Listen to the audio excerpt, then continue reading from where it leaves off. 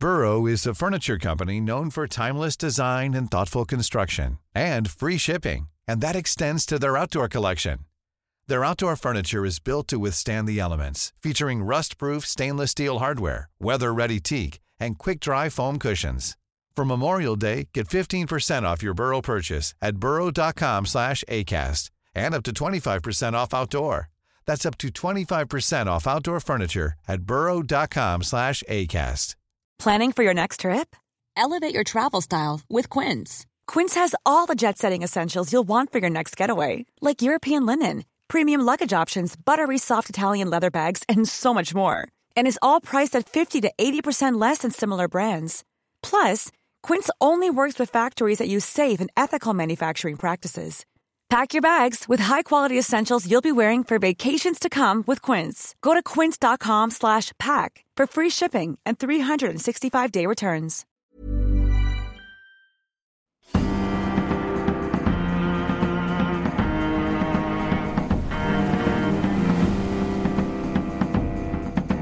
From the Society for Nautical Research in partnership with Lloyd's Register Foundation, I'm Sam Willis, and this is the Mariner's Mirror podcast, the world's #1 podcast dedicated to all of maritime history. Hello everyone, and welcome to the Mariner's Mirror podcast, and to this, our third episode on the maritime history of Sweden. So far we've heard about Sweden's naval history from 1500 to the present day, how Vikings from the land that would become Sweden travelled to the east, and today we're going on a tour of Sweden's brilliant National Maritime Museum in Stockholm, and we're in the capable hands of Jonas Hedberg, curator of the museum. I was there filming for Lloyd's Register's fantastic project Maritime Innovation in Miniature, filming the world's best ship models with the latest camera equipment. So if you want to see some of their most remarkable objects in jaw-dropping high definition, then be sure to check that out. Just Google Maritime Innovation in Miniature. In between filming, Jonas took me on a tour. As ever, I hope you enjoy listening to him as much as I enjoyed talking with him. Here is the brilliant Jonas.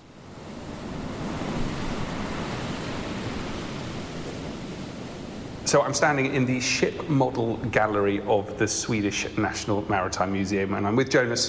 First of all, can you just tell us a bit about this museum? Because I believe it was purpose-built as a maritime museum, which makes it quite unusual. It was indeed, yeah. There's a bit of a convoluted story, because this museum is basically an amalgamation of two previous museums, which was a maritime museum and the state collection, the state naval collections. Mm-hmm. So there was a more civilian side and a purely naval collection, which were amalgamated in the 1930s. And this museum was built in 1935, 1936, and then opened in 1938, because it took them some time to get everything in order. Yeah, it's a beautiful shape, and I believe it's the shape of an anchor. Is that the reason it is curved, or is that has a maritime historian imposed that on the design in the past? There's an interesting story to that as well, because this building was built with the help of donations from wealthy financiers, and they'd donated money to the Science Museum a couple of years previously, which was built in a sort of very functionalist, almost brutalist style, which these donors absolutely hated. And so the prerequisite for gifting any money to this project was no modernism.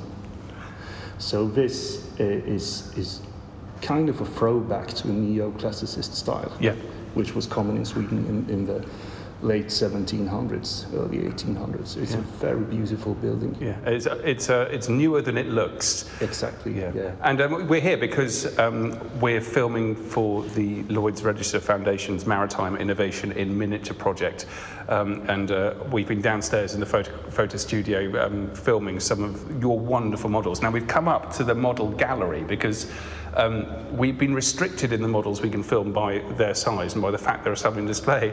And you need to come here to just appreciate how seriously massive some of these models are. Now, we've recently spoken about Chapman as an important designer, so let's just have a look at this one here. Let's describe what we're looking at. Yeah, this is a type of vessel which Chapman designed in the 1760s and 1770s, and they were later known as archipelago frigates. And this is a hybrid ship. It has 3 masts. It's not a very good sailor.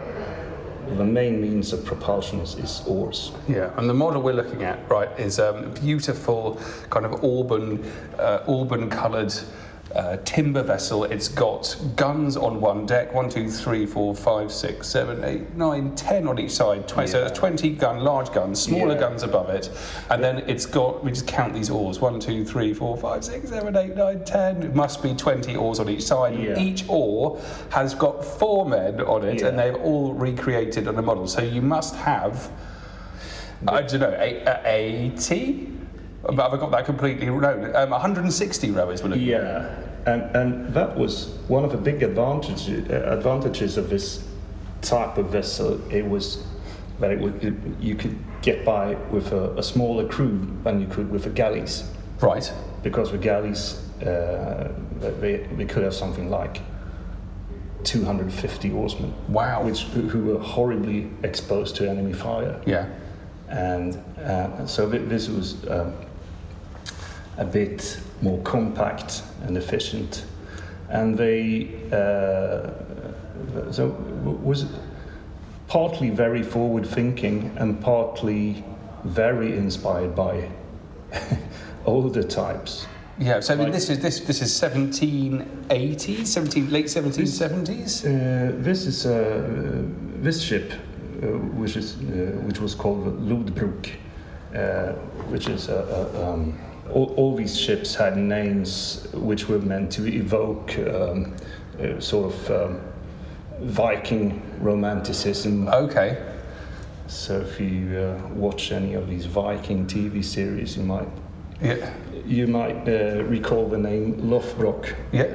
And it's the same, Lodbrok. Oh, I see. That's fascinating. I mean, visually, it looks like a mixture between an 18th century frigate with 180 people on board and a kind of 16th, 15th century Mediterranean galley. Almost looks like a Venetian or Genoese galley. Yes, indeed. And Maltese galleys were a big inspiration for the Swedish Navy throughout the 18th century and even before that. So this type was called the Turuma, which is a Finnish province because Finland belonged to Sweden at that point. It was an integrated part of the Swedish Empire. They sort of underperformed in battle because they weren't as mobile as it was hoped they would be. Yeah. But they had devastating firepower. You see, these cannon, they were all first 24-pounders. Right. And later they had even 36-pounders in some cases. So the broadside was absolutely devastating against Russian galleys, which were very lightly armed. So this was built for the Russo-Swedish War in the 1780s. Let's have a look at some of the other artifacts, because behind us is a rather menacing lion who also looks slightly camp because he's got a crown on his head. What are we looking at here? Yeah, looks slightly deranged, and it's most likely not from a naval vessel, but from an East Indiaman. Okay. But the same type of figurehead was. So let's describe it for our listeners: a carved oak, I suspect, yes. Figurehead of a lion who's got his claws out and a very elaborate crown. What sort of period is this? This would have been the mid-1700s. We don't have an exact date for this, but this type of figurehead would have been common from the late 1600s and probably until the mid 1700s, when the sort of iconography began to change. So this rampant, raging lion is a very recurring, common motive. Yeah, yeah. And further up here, we've got a wonderful piece of carving from a vessel. So we're walking up through a corridor of ship models, yes. A maze of ship models. There's another cracker. This is one of our permanent exhibitions. It's called Battle Stations, and it tells the story of Swedish naval history from about 1650 right up until this very day. Yeah. I mean, off the top of my head, there are 50 models in this room? Something like that, yes. Yeah, and one of the largest is just behind us there, and the masts have got to be 8-9 feet high. This very large one at the back. Let's just go and have a look at this one actually while we're doing that. So this is one of Chapman's ships of the line. Fairly small by the standards of the day, and certainly by French or British standards. But the Baltic is fairly shallow. Yeah. And you couldn't have a draft that was excessive. So you had to build fairly small two-deckers, and sort of standard in the Swedish Navy became 60 gunships, 60, 64. And this was a standard type of ship of the line that Chapman designed around 1780. And they built 10 of these in only 3 years at the naval yard in Karlskrona, right, in the south of Sweden. And this model, it's a scale of 1 to 16. So it's absolutely massive. It's towering above us. But it's wonderful, isn't it? Because it allows you to really get up close. It's not quite as miniature as some of them. Now, let's just go around here and look at this piece of timber carving, because a little further along the gallery from the rampant, raging lion, we have this fellow. Here we are. Who's this guy? This guy is Charles XI, who was one of a sort of portal figures in Swedish 17th century history. He was the father of Charles XII, yeah, and a more successful king in many ways, because he expanded the Swedish Empire and consolidated it. And this is a piece from the stern. So it's from the stern of a big warship. Yes. Yeah, the Carolus XI built one of the last ships built at the Naval Shipyard in Stockholm, and it gives you a sense of the colour. So what we're looking at here is, again, it's enormous. We've got a very handsome. Gosh, he has got wonderful hair, hasn't he? This is the king astride a horse which is leaping up, it's balancing on its hind legs. Yeah. And coloured. It would have been so bright, wouldn't it? It would have been radiant. And I love his hair and his moustache. He kind of looks like one of these British heavy metal bands from the late 70s. 1972. Yeah. He would have fitted in absolutely brilliantly. But the ship was the largest ship in the Swedish Navy at the time. It was designed by Robert Turner, who was an English shipwright and was recruited by the Swedish Crown to help kickstart Swedish naval construction. So by Swedish standards, it was quite large. It had 82 cannons, which was very rarely built larger ships like that in any of the Baltic navies. Well, wonderful stuff. Let's now walk through to different parts of the museum, because one of the wonderful things that you guys have is a collection dedicated to refugees, to migrants, to people travelling across the Baltic, which I think is a very modern story, a wonderful story. And now just up here there is not a model of a boat, an actual boat, which I believe was used by people escaping to Sweden after the Second World War. Yes, indeed. This boat was used by Estonian refugees who fled Estonia around 1944. Yeah. As the Red Army was advancing westwards, and all the Baltic countries had been a war zone for a number of years by then, obviously, and they'd had enough and gambled to get across the Baltic in this very small craft often. And this must have been a very, very hazardous journey. Let's describe the vessel for our listeners. So, 12 feet long? Yeah, roughly. Yeah, clinker-built wooden ship. There's one bench left. Wooden boat, I should say, not a ship. Pretty exhausted and tired. Yeah. How has this survived?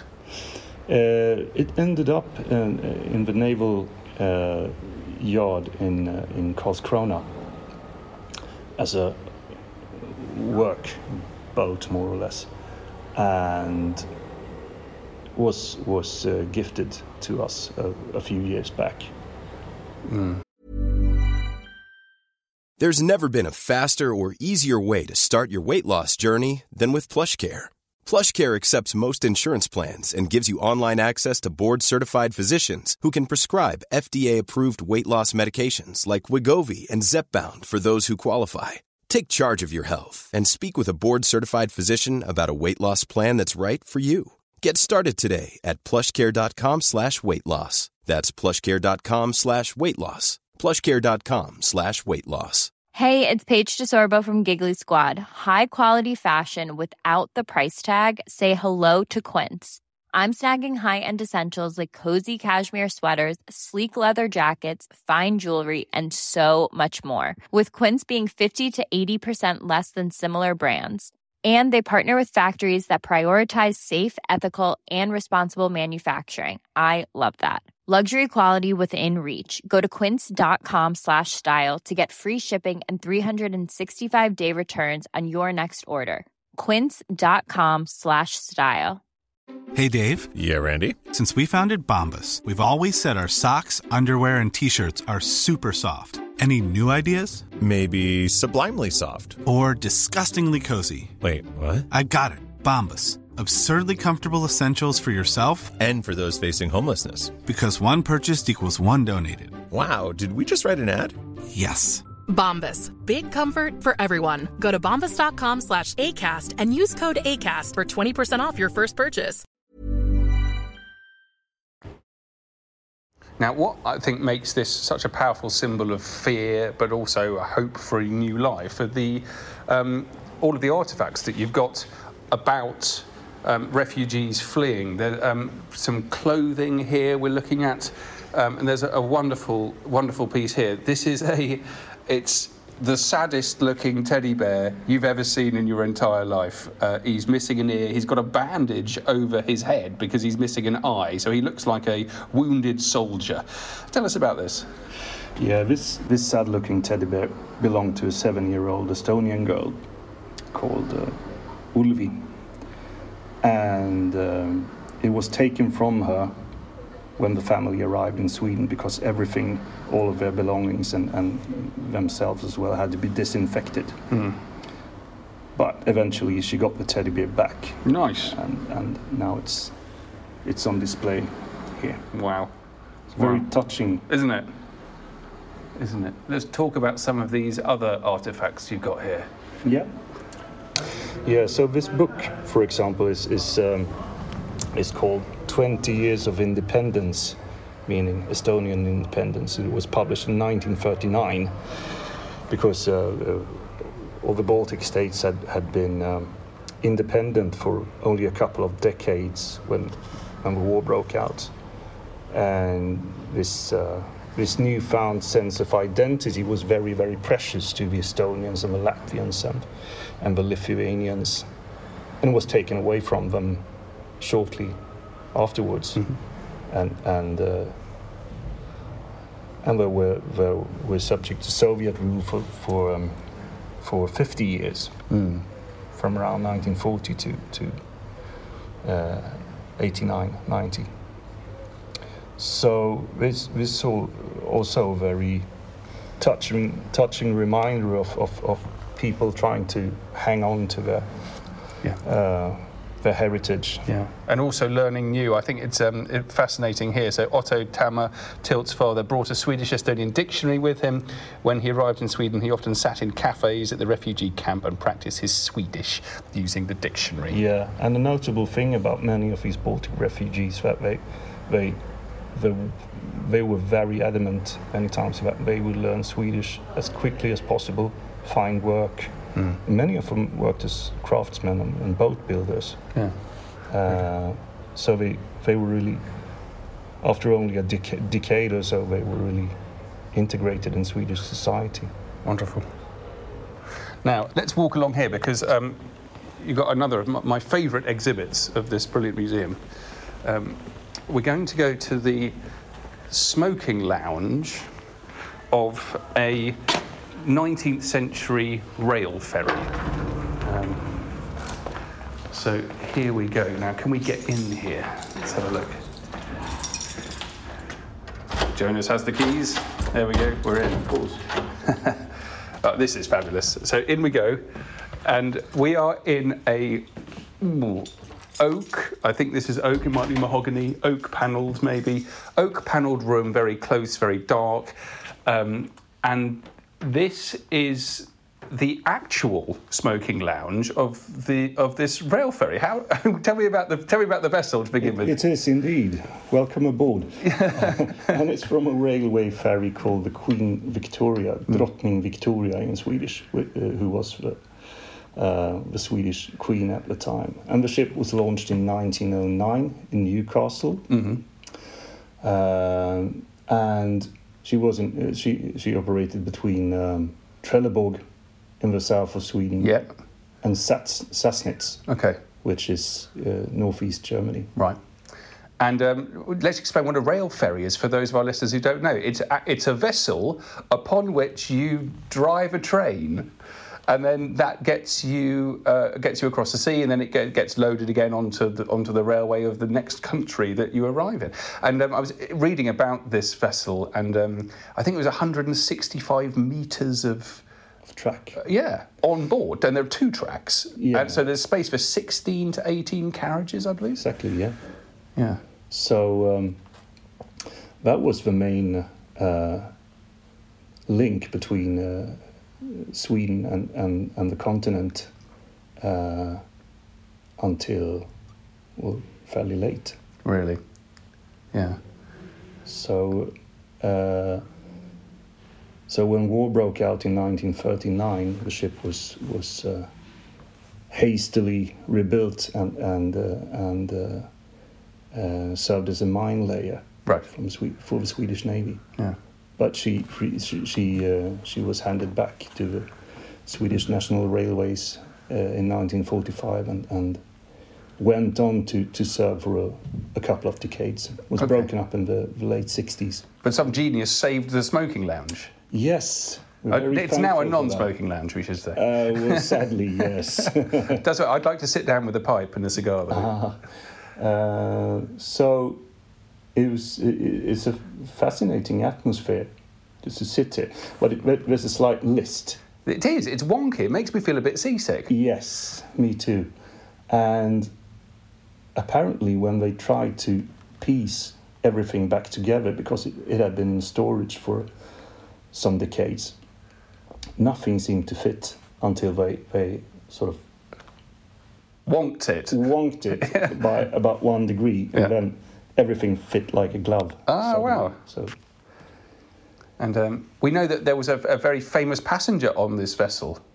Yes, it's a very familiar name, and his name was Vladimir Ilyich Lenin, who was sent to Russia in the spring of 1917 by the German government, and the idea was that he would sneak into Russia via Sweden, Finland, and create havoc and chaos, because Russia and Germany were still at war at that point.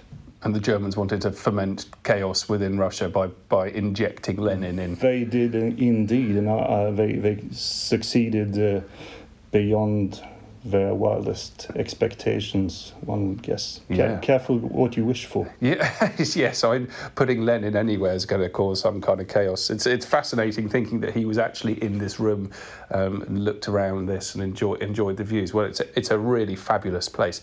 But this isn't the only interior of a vessel you have in this museum. I think we should go and find the other one, because that's very special indeed. Yeah. Let's go and see what we can find. So we're walking back out of the smoking lounge now. We're going to go through the galleries, and I'm very proud to say that opposite me are two completely empty ship model cabinets. I'm just going to lock the door.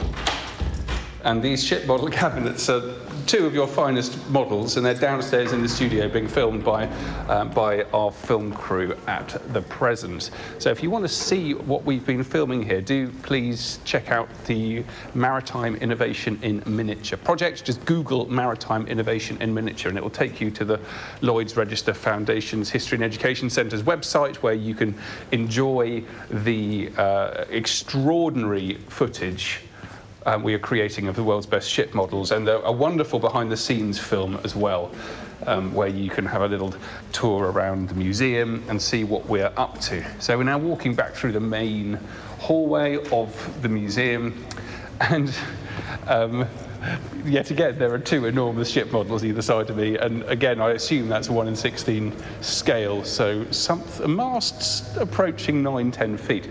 Anyway, in front of me is, well, it is the hugely elaborate gilded stern of an 18th century Swedish royal yacht. That's right. She was called the Amphion, and she was built in 1778 for King Gustav III of Sweden, who was a Francophile and loved theatre and the arts. Yeah. And also started a war against Russia in 1788. I think he was a bit of a show-off. He was. An aggressive show-off. He decided, as King of Sweden, he'd start a war against the Russians. It was time for a turf war. Yeah, definitely. And so built this. Now, it's got quite an interesting history. So it was designed by our old friend Chapman, we've spoken about before, this genius shipbuilder and ship designer. However, this was an absolute pig. He got this one wrong, didn't he? Yeah. The ubiquitous Mr. Chapman was a royal favourite, yeah, and he was entrusted with designing this royal yacht. And she was an abysmal sailor. To the point of danger, we should add. To the point of danger, not only once, but several times. Things almost ended up very, very badly. Yeah. And this didn't really deter the king from using the ship. He was perfectly happy.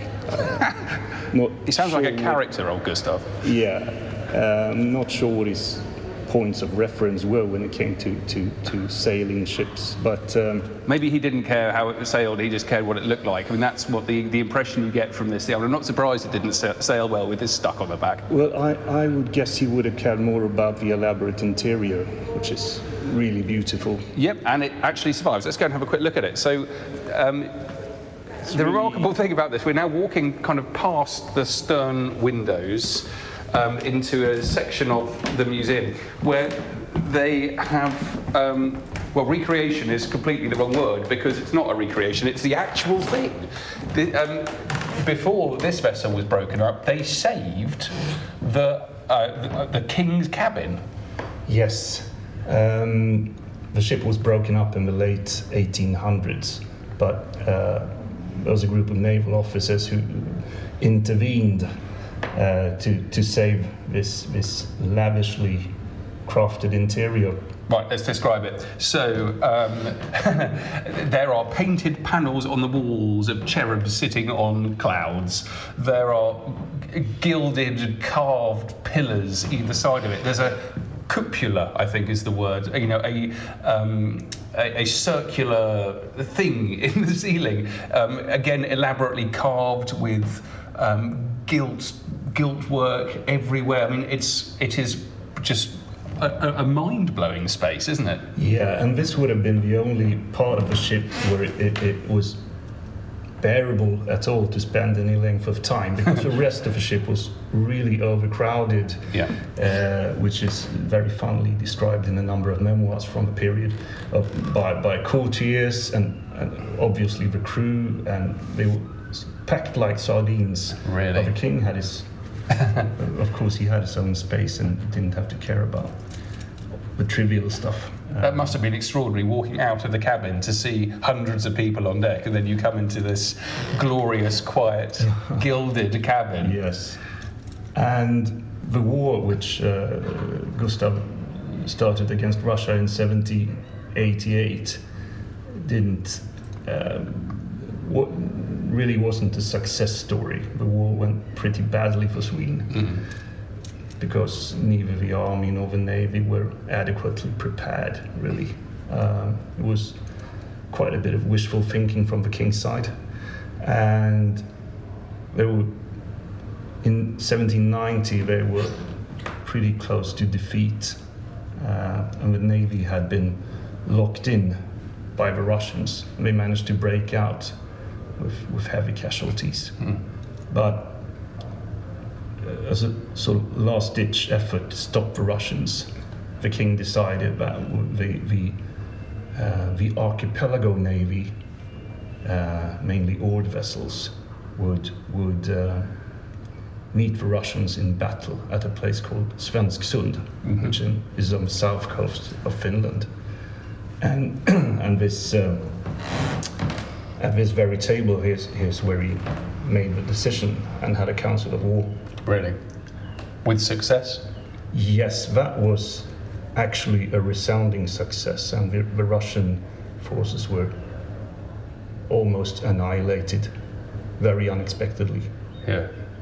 So that's the single greatest Swedish victory, and the greatest naval victory of the 18th century. Did it sate Gustav's desire to be aggressive? Did he just decide to give it a rest after all of that? It was a handy excuse to start peace negotiations. He'd made his point, I think. Yeah, and nothing was gained, nothing was lost. But the war had bred such resentment against the king that he was assassinated 2 years afterwards. Yeah. Well, it's a fascinating story. Thank you very much indeed for our little tour. Thank you.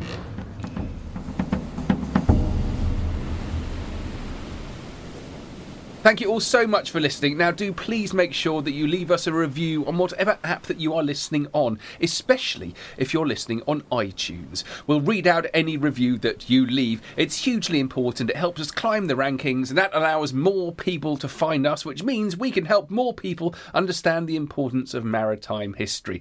We've got a fantastic YouTube channel with some really remarkable videos on it. Most recently, the animation of a cutaway of a 17th century first-rate man of war from around the time of the Great Fire of London. The video explains everything that's going on inside the ship, particularly looking at the innovative technology from the period.